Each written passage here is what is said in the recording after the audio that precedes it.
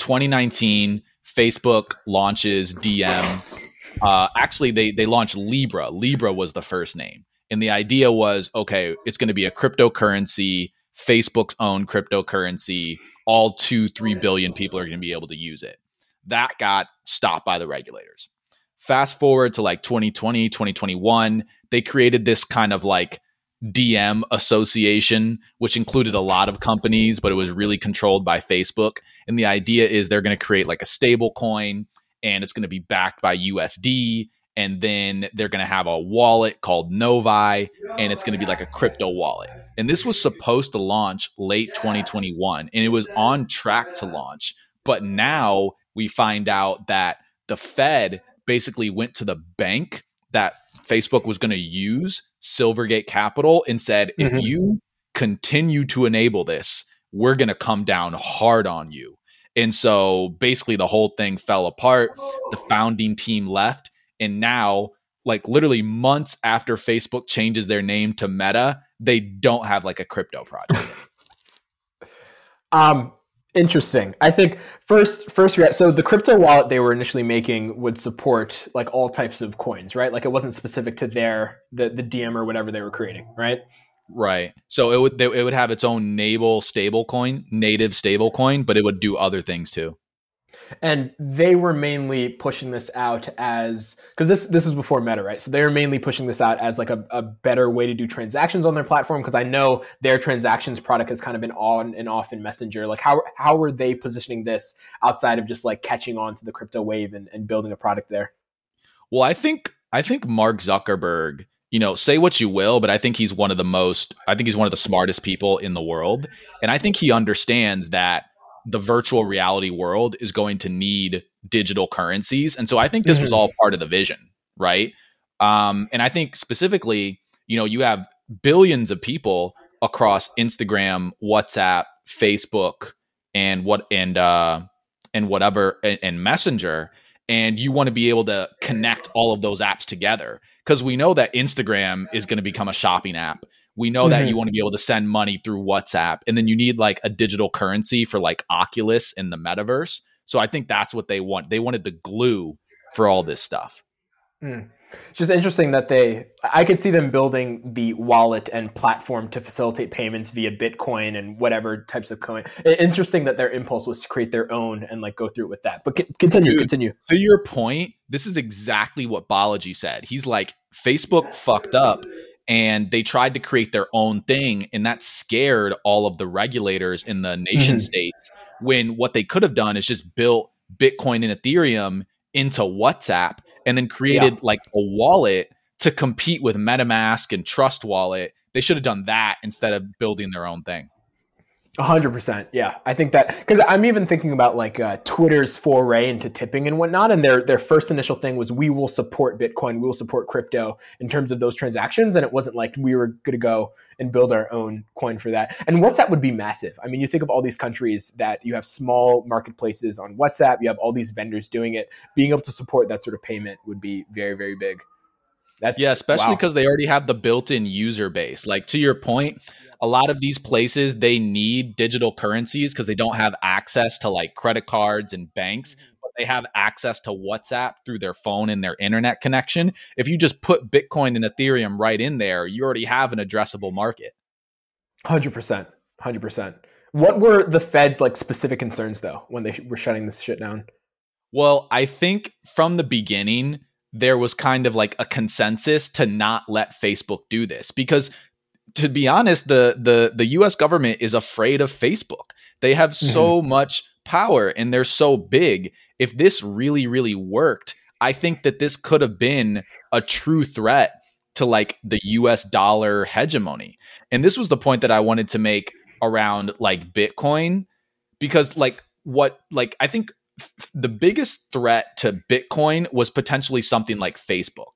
Because if Facebook could have created like a real global digital currency, they already have 3 billion people who know what Facebook is. It would have been really easy for them to get that adoption and create those use cases.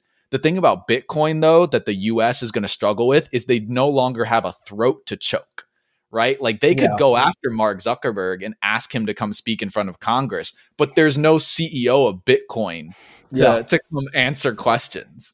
Mm-hmm. That's the thought that's going in my. I think that's like a really interesting thing. I think there's also an interesting thing about what lends currencies credibility. Like you think of the USD, government lends it credibility. You think of Bitcoin, and in my head, there's no like the entity is the ability to mine. The entity is it being decentralized, whatnot. You think of Facebook lending a coin credibility, and that is like the last company on my list of companies that I'd be comfortable being able to use and having confidence in my thing. So yeah, yeah, I wonder who's gonna make the next attempt. Like which private or one of these companies will go out and make the next attempt to create one of these currencies. Yeah, I think, the CEO of Plaid, he actually refers to the stock options that are granted within companies as currencies. Like he refers to them as like internal Oh, currencies. huh. Which I think is really interesting. I think that the way this will play out is a lot of companies might turn their equity into something like an NFT or like a digital currency, and it'll serve the same function, but it'll be meant to stay within that ecosystem, right? Like it's only for like investing in the company or kind of contributing or being a part of the growth of the company. It's not going to be used to like purchase things, if that makes sense. And the advantage over an RSU or equity grant would be what exactly? You don't have to rely on things like Carta. Carta is. I don't know what Like, Carta is. so Carta is an app where that basically all the fintech companies use to manage the giving equity to their Okay. employees, and you sign up with your personal email, so even after you potentially leave the company you can still access it. But if you could get that in the form of like a digital wallet and you could hold it there, and then you could still have all of the vesting conditions, but you wouldn't have this centralized database of Carta that has like the entire basically Mm, Excel sheet of like who owns what. It would just be more open and more decentralized. mm, mm. And that sounds similar to what like the ICOs were like 2-3 years ago. Like these companies having those offerings and early employees having coins out of this company. Yeah. The ICOs were interesting and similar to our conversation about NFTs last time. Anyone can create an NFT, anyone can create a currency, but most of them won't be worthwhile. I do actually Mhm. think this is an interesting use case, though, like companies leveraging NFTs or currencies, whatever you want to call them, like similar to securities, to make it easier for their employees to basically share and trade equity. Yeah. I think, like you said, taking out the Carta, whatever middleman, and all the kind of regulatory bodies that dictate how you could use RSUs and whatnot makes a lot more sense for all kind of the stakeholders there. So we'll see. I don't think anyone's going to try something like what Facebook did. I think the closest alternative will be these stablecoin companies, like Circle, Tether, Mm. etc. The way I see that potentially playing out is either the US says, hey, Circle, you can be an FDI insured bank, and we're going to allow you to issue these stablecoins, or someone like JP Morgan Chase gets the go ahead to create their own stable USD coin, and it happens that way. Yeah. Yeah. And where did I'm blanking, the person who was brought in to head this initiative at Facebook, where was he coming from? I feel like he had like a really big, people were very excited when he joined the project, and the fact that he stepped down was a major bust when it kind of fell apart. Yeah, I'm not sure what his name is, and I don't know where he came from, but I remember when I was reading articles about this news, it said that he left like a few months before this whole thing fell apart, which Yep. says a lot, right? Like when the founding team just kind of doesn't believe in it anymore, then it's over. And it's probably because they understood that there was just too much regulatory red tape for this to be worth it, and they want to go work on something else. Yeah. 100%. 100%. Cool. Let's talk about Fauci. This is wild to me. So I want to preface this by saying that there are a lot of wormholes here. There are a lot of like directions and evidence and things that are popping up. It's also very interesting to me that one of the publications diving into this is BuzzFeed that broke out a lot of the information that came from here. But hopefully I could walk through this in a way that makes a bit of sense. I actually learned about this while I was visiting my friend on like 42nd. I was walking to my friend and I was listening to the All In podcast, one of my favorite podcasts. And David Sachs, who I like my ears kind of. I'm just not I don't love David Sachs. I feel like outside of his views, I feel like the way he argues things is just not conducive to a proper conversation, but whatever.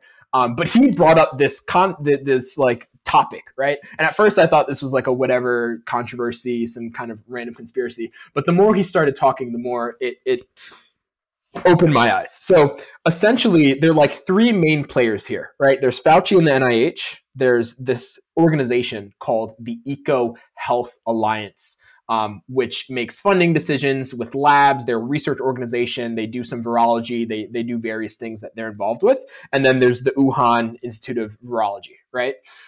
So there is this concept of a gain of function virus. Now, this virus, which on the All In pad, David Sachs referred to as a super virus, but I want to read kind of like what this actually means, right? So a gain of function virus involves scientists creating these novel genotypes and then screening and selecting for a certain phenotype. So it's essentially scientists optimizing a virus a certain way to be able to express something or complete a function, right? So it's kind of like playing designer babies with viruses, right?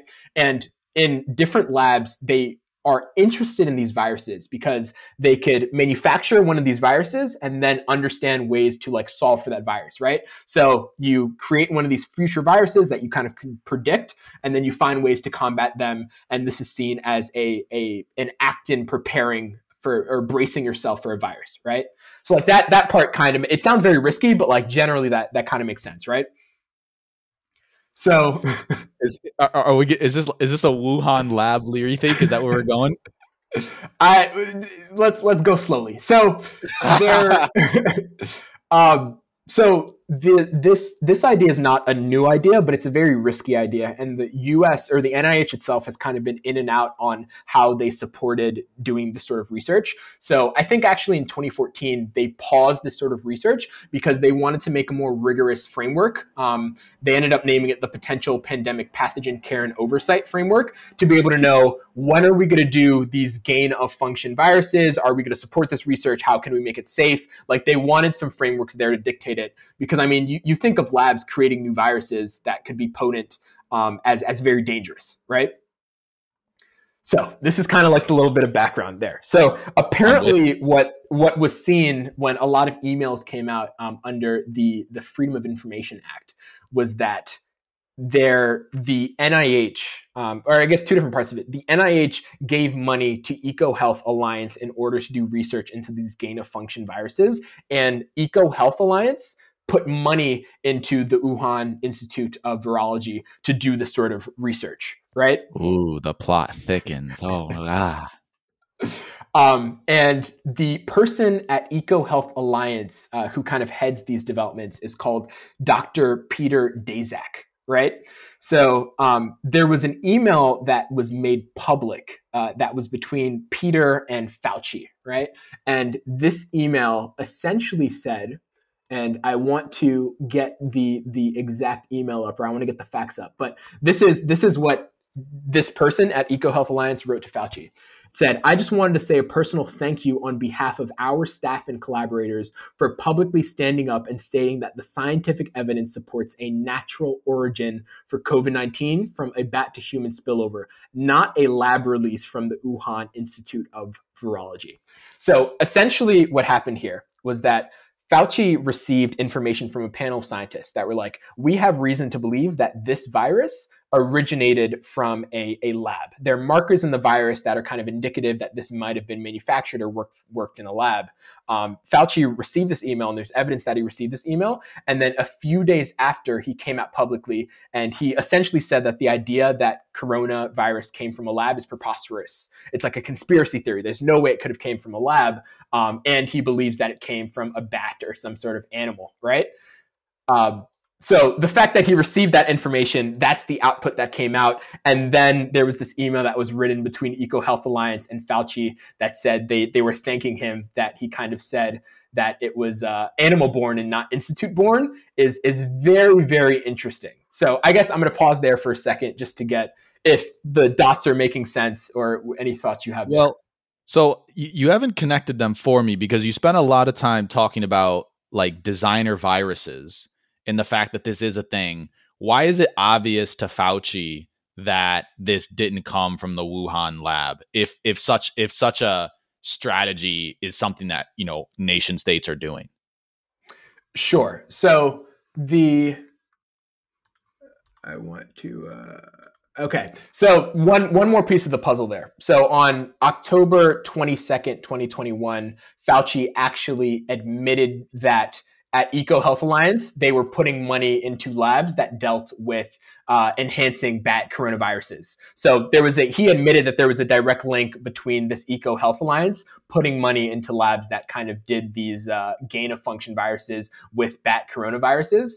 And that he was familiar that this is something that the NIH was putting money into and that he was actually a proponent of doing. Now, in addition to this, the NIH claimed that they didn't know everything that was happening at the Wuhan Institute of Virology, but they did know that gain of function research was happening at the institute. So there is no direct tie that puts Fauci understanding that like the money would be going into this sort of research that could lead to something like corona. But there are a lot of pieces that show that information was familiar and Fauci was kind of putting money into the thing. The thing that I found interesting here is the reason that even though Fauci had information that could suggest that this virus came out of a lab, there was an immediate push that he put out on with his media teams to say that it came from an animal, or it did not look like it came from an institute. So at like a high level, right? Yeah. Do you think that decision was political? I purely think that this decision was political. I think that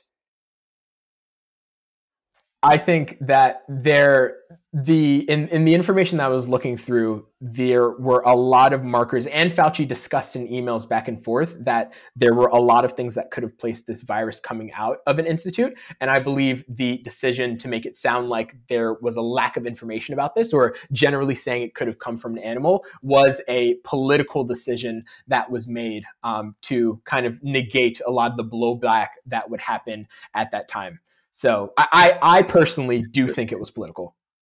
Interesting. Okay. I was like, where is this going? Like, where does Justin fall on this spectrum? So, like, do you think, based on the research you've done, are we any closer to figuring this out, or is it always going to be like a belief thing, right? Because there seems to be like a lot of persuasive evidence that this could have come from a lab. Like, I think about that when Jon Stewart went on Stephen Colbert and he's like, I don't know, the COVID-19 Wuhan lab, COVID started in Wuhan. Maybe there's a connection, you know? And what's really interesting is like in 2020, because you had this rising like anti-Asian sentiment. Like I understand the political necessity to not make it seem like this happened on purpose or that this came from China in like a purposeful way. But then as time went on, after Trump was out of office, you saw more people who weren't just like far right conspiracy theorists talking about like, oh, maybe this is real. And then you fast forward to present day. Like, what's your take? Do you think we're ever going to know? I think that, not saying that we do know, but I think that there's overwhelming evidence about the source of this sort of virus. And I think there's overwhelming kind of research that was going into this sort of thing. I think that due to the nature, the kind of political nature of what's happening here, that there will never be an announcement that directly sets that origin or kind of connects the dots there. But I even know, and it's funny that BuzzFeed is the source of this, but there was a quote in one of the BuzzFeed articles that said, I think this was hours later that Fauci received. Let me read the entire thing because I think it's relevant here. So on January 31st, Dr. Anderson, a noted virologist out of the Scripps lab, privately told Fauci that after discussion with his colleagues, some of COVID-19's features looked possibly engineered, and the genome is inconsistent with expectations from evolutionary theory, right? That it came straight from the animal. And then hours later, Fauci hastily organized a call with dozens of worldwide virologists. And there are notes from this meeting that say they obtained the special report that revealed that suspicions of the lab leak theory were suppressed over concerns of how the public would react to news of possible Chinese government involvement. Right. So I think the like main thing going through my head is I think we do. They probably do know, and I think we have overwhelming evidence there, but I never anticipated coming out kind of black and white about sources or about attribution. This is interesting, man. Like, as you were saying that, the thought that was in my mind, like, we talked about Russia, Ukraine last week or 2 weeks ago, and I also mentioned that, like, China, Taiwan is going to be kind of like another area of this. As time goes on, if more evidence comes out that it's more likely that this came from the Wuhan lab than not, and then we find out that it was suppressed, like the reaction to that will be, 5x worse than whatever they thought was going to happen if that happened in 2020. 100%. That's why this shot, I was literally walking and I stopped. I stopped in my steps because I'm like, why are people not discussing this? I mean, this is a huge story, right? If there's evidence of that information, also obviously Fauci and the US government not being transparent with all of this. So I mean, I would recommend everyone listening to do their own kind of looking into this a bit, because if you just look up Eco Health Alliance and look at the NIH's connections, we definitely have been doing a lot of research in this space. Damn, this pod just took a rightward turn. Look at that. I'm gonna take it back on like a leftward turn. Let's talk about the deficit myth. Okay, so let's hit it. Some basic economics out of the deficit myth, right? And I just want to say I went into this book very, very skeptical, like a hardcore Bitcoiner, just ready to tear it apart, why it was wrong. But it's actually changed the way I think about a lot of things, right? So the core premise is that the US government is not a household, right? And what that means is that the US government does not need to budget the way that you and I need to budget. When you and I have a budget deficit, when we're in debt, we need to pay that back at some point, and we need to do something in order to earn the money to pay that back. The US does not have that same problem because the US is the issuer of its own currency. What that means is that literally at any time, the US can create as much money as it needs to pay for whatever it needs to pay for. And I want to be very specific about how this works because I did not understand this at all. So like, for instance, let's talk about like the US being in debt with China, right? Okay. When someone says that, what you might think is that the US needed money to do something. And then they went to China and they said, hey, can we have some money? And China gave them a loan. That is not what happened or what that means. What it means is that the US and China trade with each other, and we're in a trade deficit with China. So they send us more stuff than we send them. Because we're in a trade deficit, they're making money from trading with us. And they hold that money in the form of US dollars, right? So after trading, they have more US dollars. When we say that we're in debt to China, what China does with their US dollars, instead of holding them in the form of dollars like a checking account, they hold them as US treasuries, like a savings account, so they can earn interest on them, right? So the US government actually gives you the option to take US dollars and transform them into US treasuries, which are bonds or debt, the same way that you or I could take $100 and buy a US treasury bond.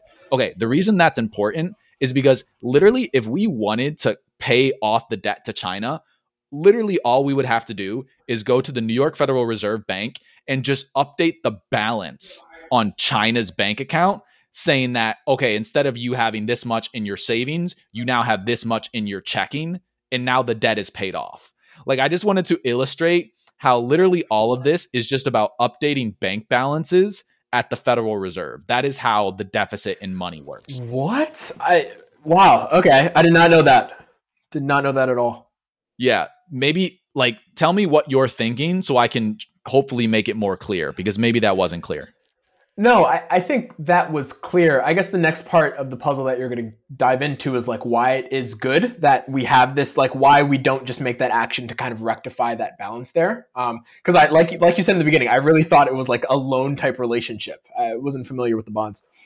Yeah. So the key point here is that the U.S. doesn't need to borrow money from anyone ever, not citizens and not other countries, for two reasons. One, we're a currency issuer, but more importantly than that, we have a unique privilege that the US is the global reserve currency.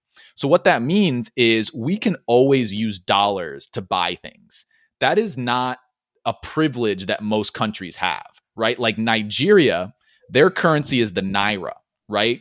They can print as much naira as they want, but that doesn't mean that Sweden is going to accept naira in exchange for something.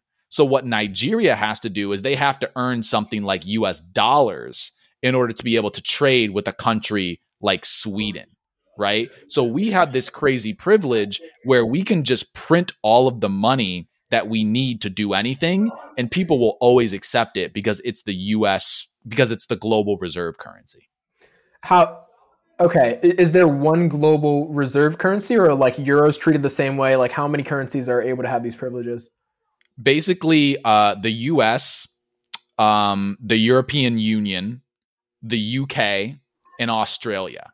But the US is the dominant global reserve currency. Like 90% of trade happens in dollars. So the US has more of a privilege than anybody else. The reason I wanted to bring this up is because the whole point of the book is this concept that we need to worry about deficits doesn't make any sense, right? Like if when we were talking about the infrastructure bill, you hear a lot of conversation in Congress about like, how are we going to pay for it? And she makes two really good points with this book. The first is that when we're talking about spending money on defense spending, no one ever asks how we're going to pay for it, because we know how we're going to pay for it. We're going to buy a bunch of shit from Boeing, and we're going to increase the balance on Boeing's bank account at the Fed. That's how we pay for things for defense spending, right? But the more crucial point is we need to be talking about like, what are we going to be spending money on? We don't need to worry about the deficit. The only reason we need to worry about the deficit is if it causes inflation. So the core tenet of the book is there's nothing wrong with being in a deficit. The only problem is, are you spending too much to cause inflation?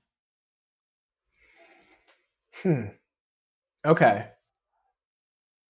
That was like the only thing in my head. Because I guess like kind of learning this and going through it, I was like, so why is there ever a discussion on our spending? Why is there ever a discussion on these bills and kind of the money we're putting in various things?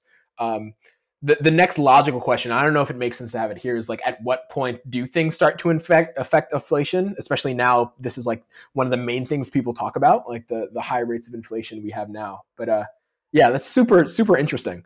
Well, and so that's the perfect question, right? So this is where I think the book starts to go wrong, because a lot of MMT, so modern monetary theory, that's the theory we're talking about. A lot of these economists, including the author, they will say that the current inflation that we saw in 2021 and in 2022 is 100% due to COVID, and it has nothing monetary as part of it at all. This is like stipends? Like the fact that we were sending money to people's houses is the reason, and businesses, right? PPE loan, whatever, like that is the reason that inflation happens. Well, so there's a couple angles to this, right? So there's two ways that the government prints money.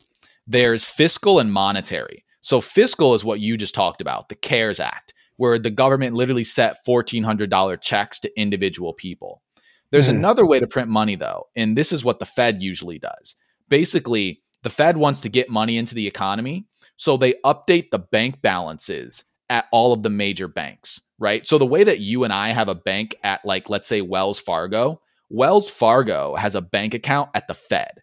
And the Fed can literally just increase Wells Fargo's balance. And they do that so that Wells Fargo now has more money to loan out to people, usually rich people and businesses. So when that happens, usually those rich people and businesses, they take that money and they invest it in things like assets and crypto and houses. So that's why I think we see all of this asset inflation. And the reason I don't totally agree with MMT is that, sure, COVID probably explains why the price of meat or gas has gone up because of supply shock related things. But the cost of housing is going up like 25% year over year. That's not because of COVID. That's because there's all this money that's being funneled into investments. Yeah, that makes a lot of sense. Yeah, and so that makes a lot of sense. One of the basically not predictions, but like recommendations of this book is like, we should totally just pay off student debt by printing money for it. And I am 100% on board. Like, I think that's a great idea because we can pay for it. The only thing that we have to do, and this is a really interesting point also. So when people think about like taxes, most people think that the government needs to tax us in order to have money to spend. But this book has you look at it a different way. The government doesn't need your money. They can print as much as they need. The reason they tax us, the reason they sell bonds, is because they want to take money out of the economy to balance whatever money they put into the economy. And the motivation for that is still only inflation. Like, that is the thing that they're accounting for. Right. The only limit to government spending is inflation. They don't want things to run so hot that prices go up. And they can't account for that simply with like interest rates or like that sort of. It would be interesting. Yeah. The way that the Fed controls interest rates is by selling government bonds. Okay. Got it. This shit is so complex and confusing.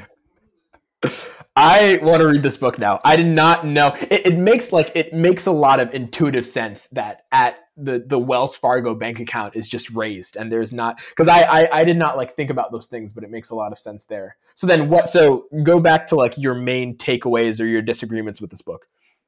Oh yeah, disagreements. I'm glad you brought them up. So there's one, the inflation piece. The second piece is that so MMT, it models the economy as like a tank of water, right? So like you have a tank of water. If you put some in, you need to drain some so that it doesn't overflow, right? That's the core thesis. But what MMT doesn't really think about, and this is something that I'm still trying to figure out, is like, what happens if the US loses its monetary sovereignty? Which could happen. Which means what exactly? So the US could lose its monetary sovereignty in a few ways. Number one, let's say that there was something else that became the global reserve currency, and the US could no longer pay for everything with dollars. Like, let's say something like Bitcoin became the global reserve currency, and the only way that the US could buy things is with Bitcoin. So we would have to buy Bitcoin first and then use that. We can't print Bitcoin, right? So you lose monetary sovereignty. Number two, if the US were to, let's say, lose a war and have to pay like repatriations the way that Germany did after World War I in another country's currency. This is what people don't talk about. The reason there was hyperinflation in Weimar Germany is because they had to pay the debt in a currency that they could not issue, right? So if the US had to pay a debt in a currency that it could not issue, that could lead to a problem. So I think fundamentally what MMT ignores is like what's going on in the world. It assumes that the US will always be this dominant global reserve currency power and that it could never lose a war. And I think that both of those things are untrue and could unfold this decade. Wow. You're dropping a lot right now. Oh God, I struggle with that. Especially this decade. I really struggle with the idea that those two things could be, I mean, I don't see us, sure, if there's a conflict that happens and I just don't see us having to issue anything in currency that's not ours, right? And then I also don't see Bitcoin having that sort of traction in the next 10 years where it will be looked at as a global, like the government powers that be will not allow that to happen, which is why I can't see that happening within 10 years. Well, to your point, maybe I'm thinking too early. I definitely think that those things can happen between, let's say, now and 2040. Like it is pretty clear to me, and it is part of my worldview, that we are living through the fall of the U.S. empire. Whether that happens between now and 2030 or 2040 is hard to say, but I think that is very clearly happening. And is there, so the second point, like the war issuing that, sure, putting that to the side, for Bitcoin to become a global, like that global currency, the global tender, governments themselves would have to like change the way they regulate it, or like kind of pull back regulations that allows for it to get the traction needed to be a global thing. I mean, how do you see that happening? Do you see the government not having a choice but to allow Bitcoin to become that big? Like, if you think by 2040 this will happen, what are the levers that are pulled in order for that sort of thing to happen? Well, so I think it's a domino effect, right? Like today, if you want to trade with another country, you need to earn dollars. That's how countries trade with each other. Once countries start accepting Bitcoin in terms of like trade payments, now countries start thinking about, okay, we need to have dollar reserves and we need to have Bitcoin reserves. And I think what ends up happening is that nation states start mining Bitcoin to earn Bitcoin that they can either keep in their reserves to back their local currency or use to trade amongst each other. The one thing that I don't think people recognize is that most countries despise the privilege that the US has because of our global reserve currency status. And there's never actually been a viable alternative, because the reason that the US dollar is so strong is because the US military is so strong. Not only is it a great trading medium of exchange, but the US Navy literally protects trade routes so that ships can get from one place to another. There's never been a viable alternative that was as strong as the US itself. And I feel like Bitcoin is potentially that alternative. So over the course of time, you just have one domino after another, because people do want an alternative to the US dollar, meaning other nation states. That makes sense. I think the thing I'm struggling with is the portions of the pie. Like if you take the countries that want this to happen and then you compare it to the China and the US of the world, and the amount of power that the kind of small, like the amount of aggregation that would have to happen to tip the scales in that thing is, I think, the issue my mind is going through right now. But it makes a lot of sense. I think it happens slowly and then all at once, right? There's some type of event that we can't predict, but it's like every year, maybe you have El Salvador. At some point, I think in 2022, some other country will get on Bitcoin. 2023, another one. And slowly, and then something happens, and then it's everything. Yeah. It's so wild that the dude from El Salvador, the president or whatever, is just like on Twitter, like joining the Bitcoin memes and all the crypto stuff. Like I love seeing their personalities come through. Well, and that's the thing, right? Him and the mayor of Miami Suarez. And the mayor of New York, like, yep, being like, tech is eating everything, right? Meaning that the best government officials operate like startup CEOs. Yeah. And they think about their job as being a government service provider, the way that tech companies provide services. Which is very exciting.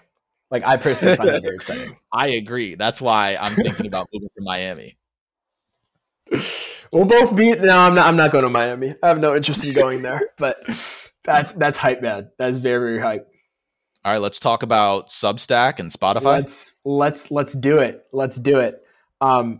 I actually am really interested to see your thoughts here and how you view this. So the kind of TLDR of it is that Neil Young, right? Neil Young, super famous artist, Grammys, 2 times in the Rock Hall of Fame, really, really big artist. Essentially, he came out last week and he wrote a letter to kind of Spotify, his label, etc. And it said that he does not want to share the Spotify platform with Joe Rogan. And he would like his all of his music, his entire catalog, to be removed from Spotify because he does not want to be on a platform that supports spreading fake information about vaccines and potentially causing death to those who believe the disinformation spread by them. So this happened. He put out kind of this letter out there into the ether that said he wanted his music pulled, and all of his music was taken down as obviously, I mean, Spotify has signed this very large contract with Joe Rogan and they're supporting him and whatnot. So this happened, and this was pretty interesting to me. I mean, right? The Joe Rogan podcast is huge. It's the biggest podcast in the world. Apparently, it gets around 11 million listeners per episode. And in the past few months, there has been a lot of information he has been spreading, whereas it's like very passionately discouraging vaccination in younger people and children, claiming that mRNA vaccines are gene therapy, promoting ivermectin, a bunch of just random conspiracy theories about the vaccines. I think he had one guest that came on that said that the shot itself, the vaccine shot, was causing a disease and could cause you to die almost like instantaneously. So Joe Rogan has been spreading a lot of this really negative information, and I find it curious that Spotify is not treating this more seriously, because the kind of the thought process that Spotify has gone through right now is they're going for the same platform concept, right, of the Facebooks and Twitters of the world, right? They give a tool to people, they give a platform to people, and people use this how they see fit, and they are not responsible for the information that permeates on the platform, right? And Spotify themselves claim that they went through all of every single Joe Rogan episode, and they found that nothing that he said was kind of went against the Spotify guidelines that they had. So that is I'll talk about Substack in a second, but that's the Spotify part there. And my issue here is that before, a lot of these platforms would hide behind the, like, we're just a tool, we're just a platform, right? The same thing where people bring up your phone service, and it's like, we provide a service, the phone service. Aren't responsible for what we talk to when we're on the phone. And I think specifically for Spotify, this doesn't make a lot of sense to me, because Spotify has this very large, lucrative contract with Joe Rogan. Essentially, Joe Rogan is a Spotify employee, and it really, really confuses me when a company like that tries to wiggle out of getting any responsibility for sharing all this information with a huge swath of people, right? And promoting his podcast on their platform. So that's the way I see that. I'm curious what you think about this. Do you think it's just private companies do whatever they like and have no responsibility there, or there should be more discussion around what Spotify is doing here? I don't know. I think, this conversation has been had over and over again with Facebook, with Twitter, and now it's with Spotify, which, by the way, is interesting because Spotify has historically never been considered on that kind of level in terms of like a content publishing platform. So I think that's its own point. But fundamentally, I don't think there's any way to solve this issue without like crypto. Not to come right back to this, but like the world, because here's the thing. I actually agree to a certain extent with what Joe Rogan is saying here. Like, I don't think 23-year-olds have to get vaccinated. I also don't think that 23-year-olds, if they choose to get vaccinated, are going to have any negative effects from that either. Like, my fundamental perspective on this is like, your health is determined by the things that you do every single day, not for the week that you had COVID or the time that you just got a vaccine shot. Speaking as someone who got a booster shot literally 3 days ago. So I just want to say that I think it is important for someone to be able to access Joe Rogan's content, right? But it puts someone like Spotify in this crazy position where when you have something that is so crucial and so important, they have to make their own subjective call on whether or not this is appropriate to be distributed to 200 million people. I think the only solution to this kind of problem is you need decentralized public blockchains where people can put up information and other people can either pay to see it, or maybe they don't have to pay to see it. But there can't be a third-party publisher, because that publisher can either censor, or they just get into these, keep getting into these arguments of like, should you take it down or shouldn't you? Right? Like fundamentally, the internet is going to be open and free. Like people need to be able to access the information they want to see. Okay. Okay, well, just a quick thing to like the 20 and under, the younger people. There was this letter put together by 250 virologists and scientists that kind of refuted every individual Joe Rogan point that he's made there. And one of their points was that like unvaccinated 12 to 34-year-olds are 12 times more likely to be hospitalized with COVID than those who are fully vaccinated. So the idea that it's completely safe and there are no things there, I don't know if that's the correct idea there. I struggle. I agree with you that people will be able to should be able to access the information. The information should be out there. I find it confusing when the algorithms that dictate social media or the way that Spotify kind of promotes their podcasts allow for people to access this information easier than information that has been maybe not vetted by a third party, but you think of like how research works and it's peer reviewed and there's certain like bounds that allow you to spread information. I think the ease of access is like kind of the point there, and not necessarily if information can be accessed as a whole, right? Because nothing is, I mean, people, it's like the acquisition funnel, right? It's the way people learn about these things, and all these platforms kind of control that acquisition funnel. And I think because they control that, they should be responsible for the information they're introducing people into. So I don't know. I don't know if crypto fixes this. But I do think there's a responsibility for these third parties here. I don't agree in a world where everything is, Yeah, crypto doesn't fix this, but it removes the conversation. Because here's the thing, like this conversation, there's no solution to this, right? Like Spotify they can cut Joe Rogan from their programming. And I'm curious to hear if you think that's what they should have done. They can cut Joe Rogan from their programming, but then they piss off a segment of people who thinks that that's the wrong move, right? So that's why I went to that point where it's just like this conversation, there's no solution to this conversation. It's just opinion based. To your other point of like, if these social media companies, if these publishing platforms, if they are going to be the funnel through which people learn about things like COVID, should they take on more responsibility? Like, sure. But they're picking a side every time they do, right? Like if Spotify decides that what Joe Rogan said is not appropriate, then he has to find another platform to do that. Now, then you start talking about like AWS and Google, what happened with Parler, because, the layer underneath these social networks is the cloud providers. And ultimately, the only way I see this playing out is you have to build decentralized alternatives to AWS, to things like Spotify, because here's the thing, there are people who agree with the sentiments that he is putting out there, and they want to be able to access that content. And I, for one, there's a paternalistic element to the left when people say things like, oh, follow the science. Like not scientists can disagree on things. Those are some of my thoughts. That makes sense to me. To your initial question about what I think they should have done, I mean, what they did do, what the CEO came out and did, was he added a content advisory now to every individual Joe Rogan episode.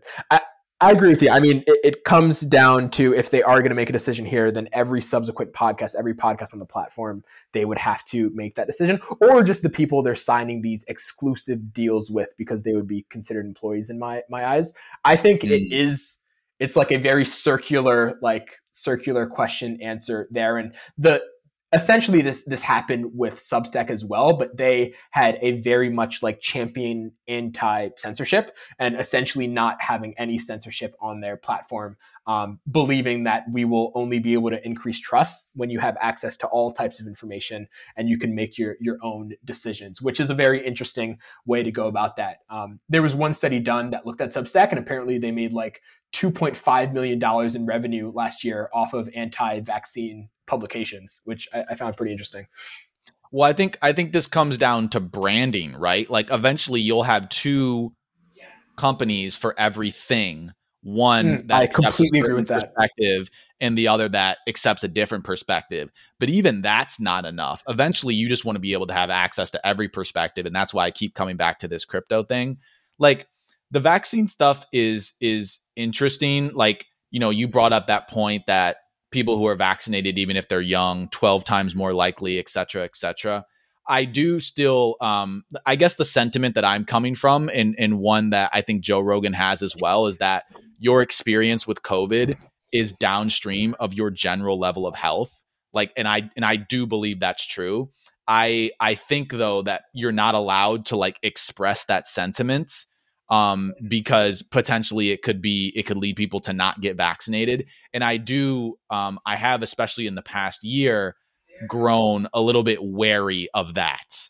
Like I definitely am not one to claim that everyone needs to get vaccinated because I do think these are like personal health decisions that people need to make. And I think this gets really tricky because it's like, who is Spotify to decide what is and is not appropriate in terms of what can be said about COVID? Yeah. Isn't that wild that the music streaming company is making these global decisions? Like, isn't that a crazy, well, hey man, crazy like, idea? Again, they're competing with YouTube.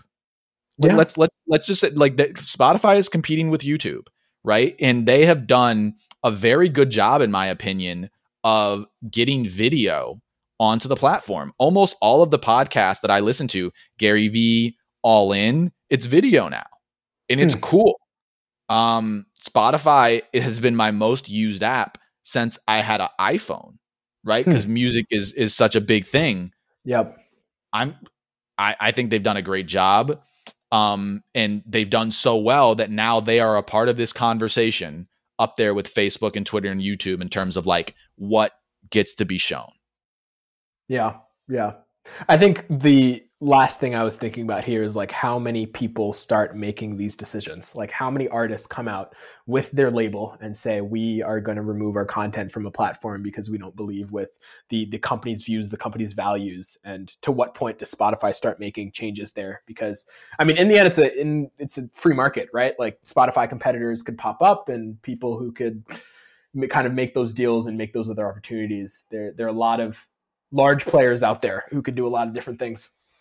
Well, and it's interesting too, because like, it's not A and B, right? Like, so let's say Neil Young says, okay, Spotify, I'm taking my music off of you. I'm only going to put it on Apple Music now.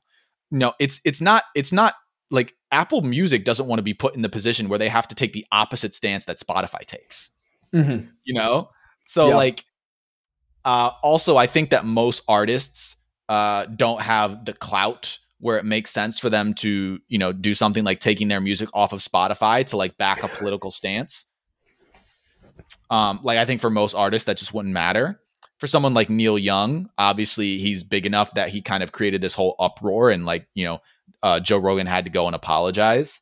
But in general, I don't think it's going to be the consumers and like the artists that drive this change. I think it's going to be like the platforms themselves branding themselves based on what they will and will not tolerate.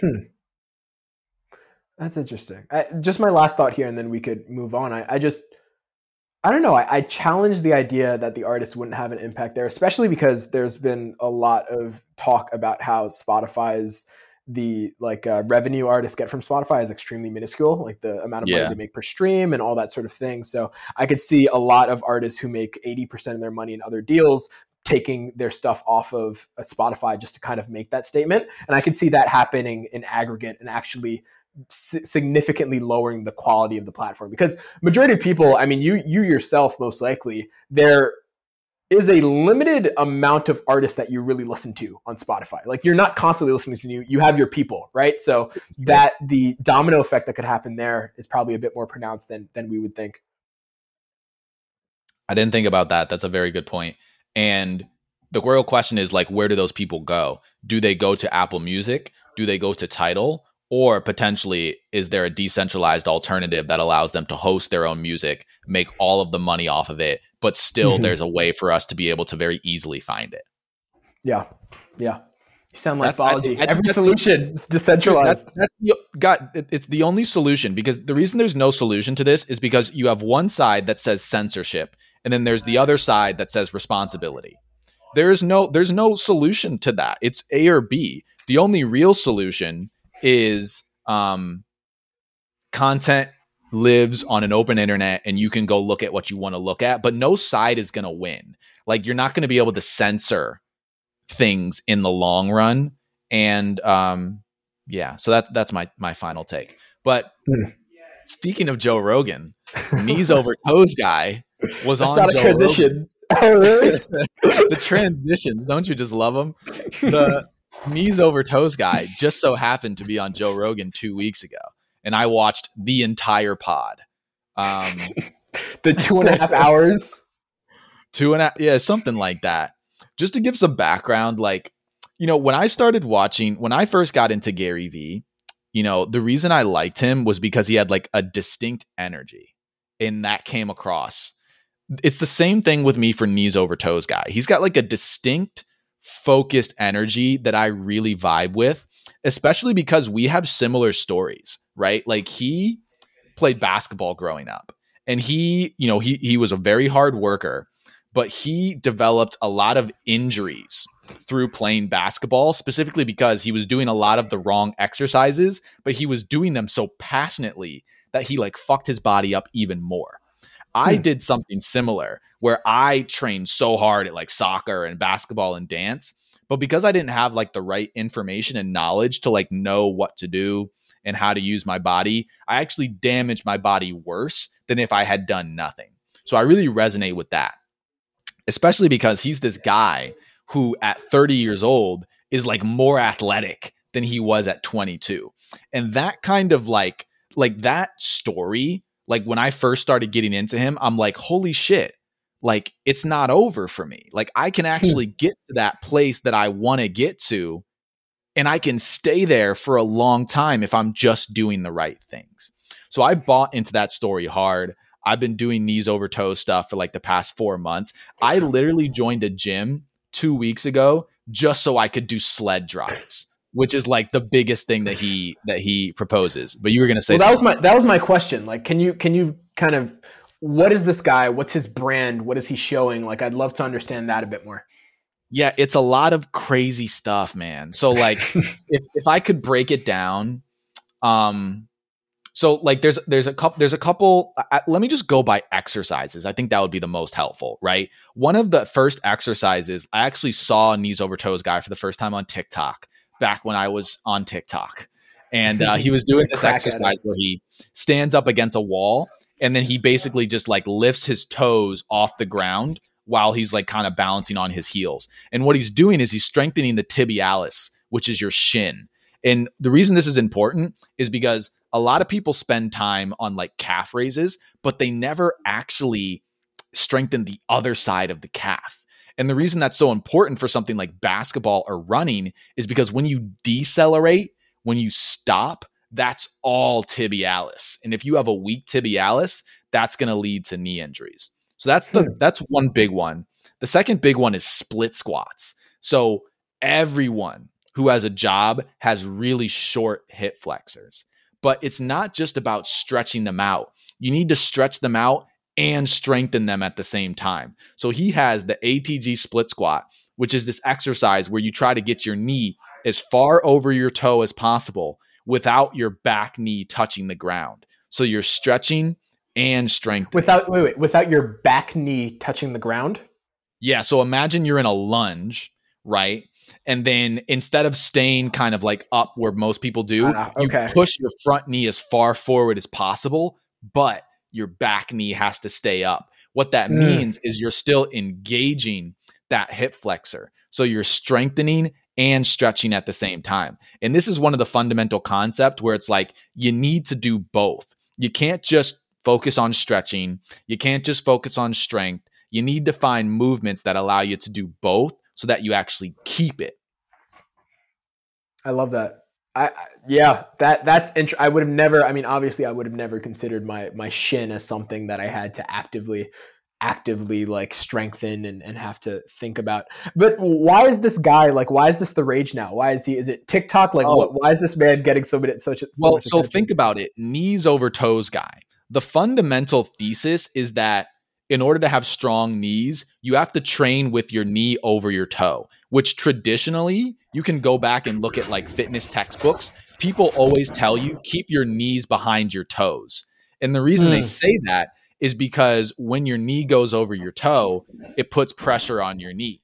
But if you never put pressure on your knee, it gets weak. So his whole thing is like, you need to do as much knees over toes training as you can do without pain. He's really big on this. Never work through pain. Start from the lowest level to the highest level. The lowest level being walking backwards. This is very fun, and I hope you try this one day. Go for a walk backwards. What you'll notice is that every single step you take, your knee is over your toe, but it's not going to hurt you, no matter how little knee pain you have. You start with that, and then you can work up to doing what I'm doing, which is I put like 4 45 plates on a sled, and I pull it backwards. It's fucking best workout you'll ever have. I just want to clarify something. You, at the beginning of your journey here, you would go outside in Oakland and just walk backwards, like just block to block, just walk backwards. Dude, you've been here. There's a hill right outside my house. So I started by walking up the hill backwards. Then I started jogging up the hill backwards. What? Another thing you can do is you can get on a treadmill, turn around, keep the treadmill off, and then walk backwards and spin the tire the other way. That's ridiculous. I'm not going to do that. But the other exercises because I used to have a bunch of knee issues growing up because I never stretched. I never worked on my knees at all. And I had Osgood-Schlatter disease, which is when you get like the knob in front of your knee, right? Due to a lack of stretching. So I've dealt with things when I was doing lacrosse and basketball kind of all time that I never thought about. Yeah, man. Go on Instagram, start looking at this guy, do a couple exercises. I think the reason that he's gotten so popular is one, because of like the person he is. Like when you watch the video, you'll get it. I think there's a level of seriousness that I really appreciate with him where he's like, hey man, being in pain sucks. I want you to be able to be like your best athletic self so you can go and play your sport. And like, I just really appreciate the intensity that he brings. Like, I feel like he's given me a different intensity in my own life. And the shit that he does just works, bro. Like, go ask anybody that does it. Like, it's working for them. Okay. This is a powerful testimonial you got right here. I also think that energy thing is big. Like, I think the people who I actually follow online, right? Gary Vaynerchuk and the other people I look at, you really do feed off of that energy. It gives you like an immediate push. Absolutely. I like it. The right, man, let's finish up with the last topic. Yes, sir. The last thing we have here is very, very interesting to me. I think this is terrifying, though, but I find it very interesting. So you're not on TikTok. The people who are on TikTok have probably heard about – well, actually, let me clarify that. The people who are within the New York area in TikTok have probably heard about this. So last Bing week – bong. the Knicks are ass. So last week, right, there was this woman who made a TikTok about going on a date with a 6'4" individual with a mustache who worked at West Elm, right? That TikTok got a lot of attention, right? There was another TikTok that came out about someone who was tall that had a mustache from West Elm that they also hooked up with and had a bad experience, right? There was another TikTok that popped up, like essentially 5, 6, 7 of these TikToks were made, and people figured out that they were all talking about the same individual who apparently would do things like being over the top in his romantic messages and sending people a bunch of like really intense things. Two, like he would hook up with like 2 people in the same day. He would send like dick pics. Like he was apparently like that sort of individual. And these women would see that they were, he also sent the women the exact same Spotify playlist as like his hook, right? So these TikToks kept on the TikToks, you at least have to change titles or something. The TikToks kept on popping up, and people were like, "Oh, we're talking about the same person, right? Like this is the West Elm Caleb. We're all talking about the same individual." So what happened? That popped up. That became viral and got a lot of attention. And then what happened after that is they fully shared information about this person, fully doxed him. They had where he worked, they had full name, they had phone number, they had his address. Like they shared all of that information online to these thousands of people who were kind of creating this campaign to get him like retribution for what he's been doing to these women. And apparently there are other companies too who kind of picked it up as like a marketing ploy. I think there was one dating app who said like trying to avoid that West Elm Caleb or whatever it was, right? So people were using this as like a marketing thing. I saw this and this made me very, very scared. Very, very scared. I think when it comes to dating or even being social in certain areas, like the more that we're in this like super, there's not like an inherent respect for people's privacy. So when things like this pop up, you immediately can blast out to hundreds of people when things go viral about information about people. And it just makes me, kind of dating apps are the main way that people are finding people. And you just think of like any text that you could be sending in any moment could be screenshot, and you could become the biggest thing that night. You could become the main character for a day. So I saw this, it made me very scared, and I was just shocked about this entire debacle. But would you still feel the same fear if you potentially met someone in person? Like, is it about the dating apps? Does that add an element to it? I think it's not even the dating apps is a part of it. I think the thing that is more scary for me is the fact that people are able to amplify this so quickly, and there's no respect for privacy. I think there are a lot of advantage when truly heinous acts are done and truly despicable things are done. I think it is actually a very potent skill to film something, to spread something, to give information, like that sort of thing. Is when like actual things are that are negative are done, but kind of when the bar kind of gets a little in that middle area where nothing really. This is just kind of like a jerk of a dude. There's nothing kind of illegal or harassment of any sort here, that you kind of treat it the same way as if something very negative was done, and then the power of the internet is behind you trying to spread information about a certain individual. So that like the privacy part and the coordinated attack part is something that really, really freaks me out. And the idea of like the dating apps being used as a tool. Like, do you ever think about this at all when you're on the apps kind of doing things that your name could go out there, or like information about yourself could be spread? Well, definitely. Like, there's always the fear that something is going to be screenshotted and taken out of context and like get back to your job. Like, yeah, that stuff kind of runs through my brain. I think with something like this, I think if you dox someone, that should be punishable. Like, I think I think we need to get to that place. Either one of two things will happen, right? In my opinion, doxing someone is just never okay, because you just don't understand what some people will do. Like, let's hope that this person, even though he sounds like an asshole, is not having people showing up at his home. Like, that's actually really ridiculous. That's never okay. One of two things will happen. Either doxing will truly become a punishable crime, or two, everything's just going to become, like Balaji says, pseudonymous. Like, people are just going to start using social networks without their government names. That's the only solution to this.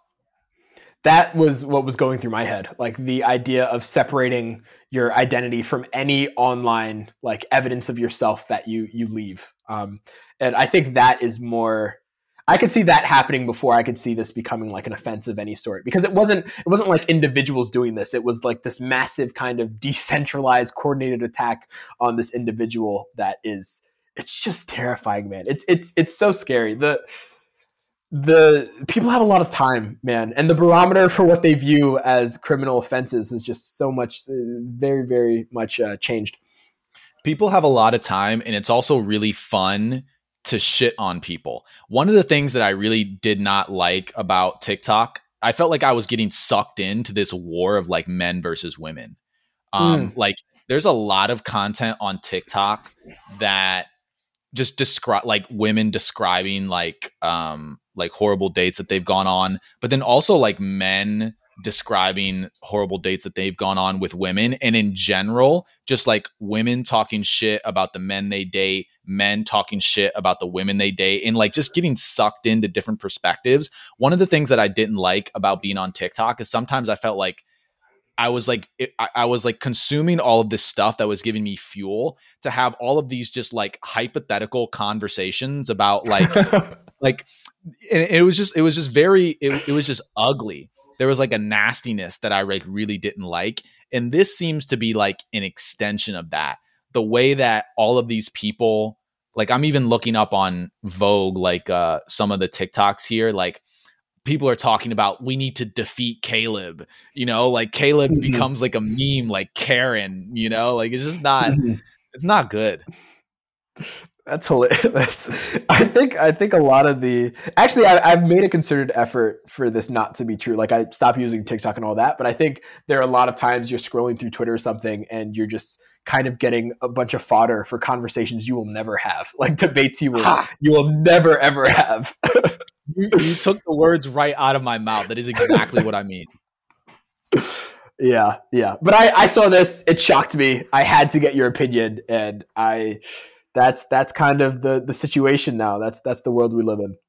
But like one theme that's coming out of this pod, and maybe it's just because I keep saying it, but like I think a lot of people don't see a lot of value in crypto. I think that some of these things that we just discussed, like pseudonymity,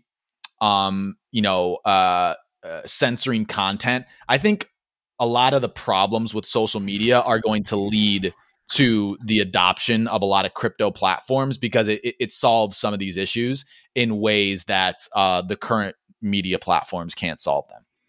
Yeah, I just think it's there's a bit of a mental hurdle where people go from, you have been using these ad-based platforms for a very long time that had no clear financial incentive and nothing to do. You go on, post your content, whatever. And then I think when people think of crypto, there's just such a financial incentive kind of posted to it that there's just a kind of the mental switch that happens in those behaviors.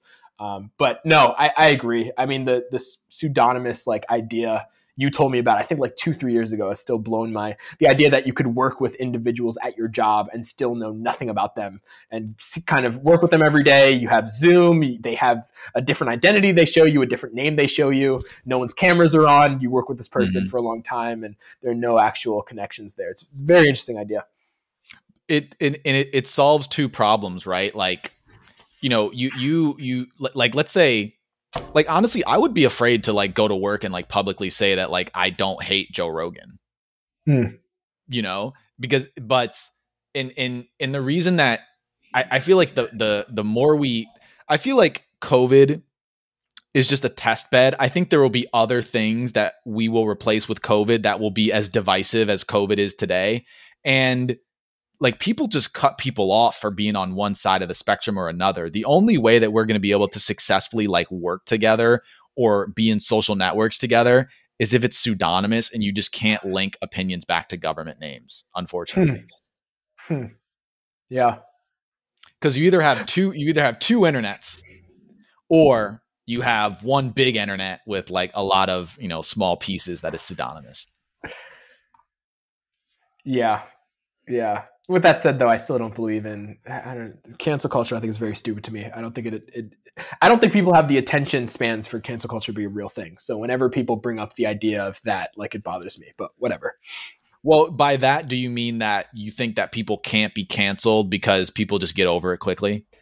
I think I do not have evidence of cancellations that I could kind of point to as something that I have really like. I think for there to be a cancellation, they have to there has to be like a large financial thing that they didn't gain, or like I think a lot of when people say cancellation, it's that kind of 24-hour news cycle where people are talking about this, and then after that there is no actual outcome or no actual effect of what has gone down. And I just it's such an overused, like comedians love using it and venture capitalists love using it, and it's just I like these people theoretically are pretty intelligent, so we could talk about different things. Like that's kind of how I see that. Right. You didn't get canceled, Joe. People just hate you now. Yeah. Precisely. Cool, man. Well, let's wrap up. I know you got shit to do. I got a steak to cook. This was a good pod. Episode 2. Only get better every EP. What are your recommendations, though? I need something. Any piece of content that I should get on right now. Oh, J. Cole and Benny the Butcher just dropped a new song. I heard, but I haven't heard it yet. It's good? Oh, it's good. I like the J. Cole. Like, I love J. Cole, obviously, but he only raps with people he like really respects.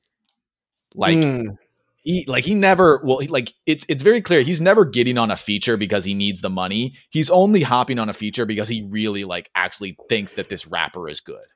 Is that a subtweet to someone, or is that are there undertones there?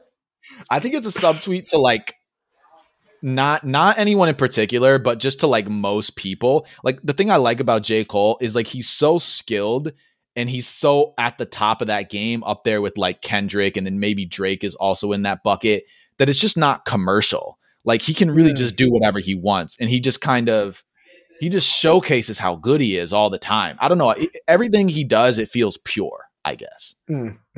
I just really respect his investment in up and coming, like the creating a platform for like JID and like even putting the content online and stuff. Like he is just really, really invested in up and coming artists that I really respect. I think all the artists that I really respect have made a concerted effort to invest in up and comings, people that they feel like have potential. And I think J. Cole is one of the best examples of that. Yeah, man. Listen to this, all my dogs are feeding themselves. That was from the latest album, and that made me think about Joe Budden. Ooh, I got this for you. Oh, Joe Budden is the kind of person that wants everyone to depend on him. Yes, and that is why him, Rory, and Mal broke up, because he didn't want them to have the same information that he had, because then they wouldn't depend on him as much. J. Cole is the kind of person that wants all of his people in his label to be able to completely take care of themselves without his help. Yes, that's the difference. I'm so happy. 10, on the night I was born, the rain was pouring, God was crying, lightning struck, power outage, sparks was flying. The real one's here, the young boy that walked with lions around the outlines of chalk where the corpse is lying. Of course I'm trying to revive a sport that's dying, but the guns and the drug bars that y'all relying got these nerves thinking that you niggas hard as iron. But that just mean I ain't as comfortable as y'all with lying, stretching the truth. No, I never stress in the booth. They feel the pressure, me, I feel like I just left a masseuse. Effortless, how I'm skating on these records is proof. I put your favorite rapper neck in a noose, never letting them loose. Cold world, the heater blast to your speaker. He the last of Mohicans, no weaklings last in my sneakers. Nigga want me on the song, he gon' see the wrath of the reaper. I'm probably gon' go to hell if Jesus asks for a feature. I'm higher than niggas that don't need a bag full of reefer. Some see the glass is empty, I see a glass full of ether. Collecting his bread and mass like he a Catholic preacher. Just to count a nigga cash, you might need a calculus teacher. Eureka, Einstein on the brink of the theory of relativity. Really no MC equal. Feel me, Copen be lethal. Crip like an old MTV show. On God, the best rapper alive. Headshot. Now go and ask the best rappers that died. They tell you he never lied, nigga. Yeah. Tenor talk.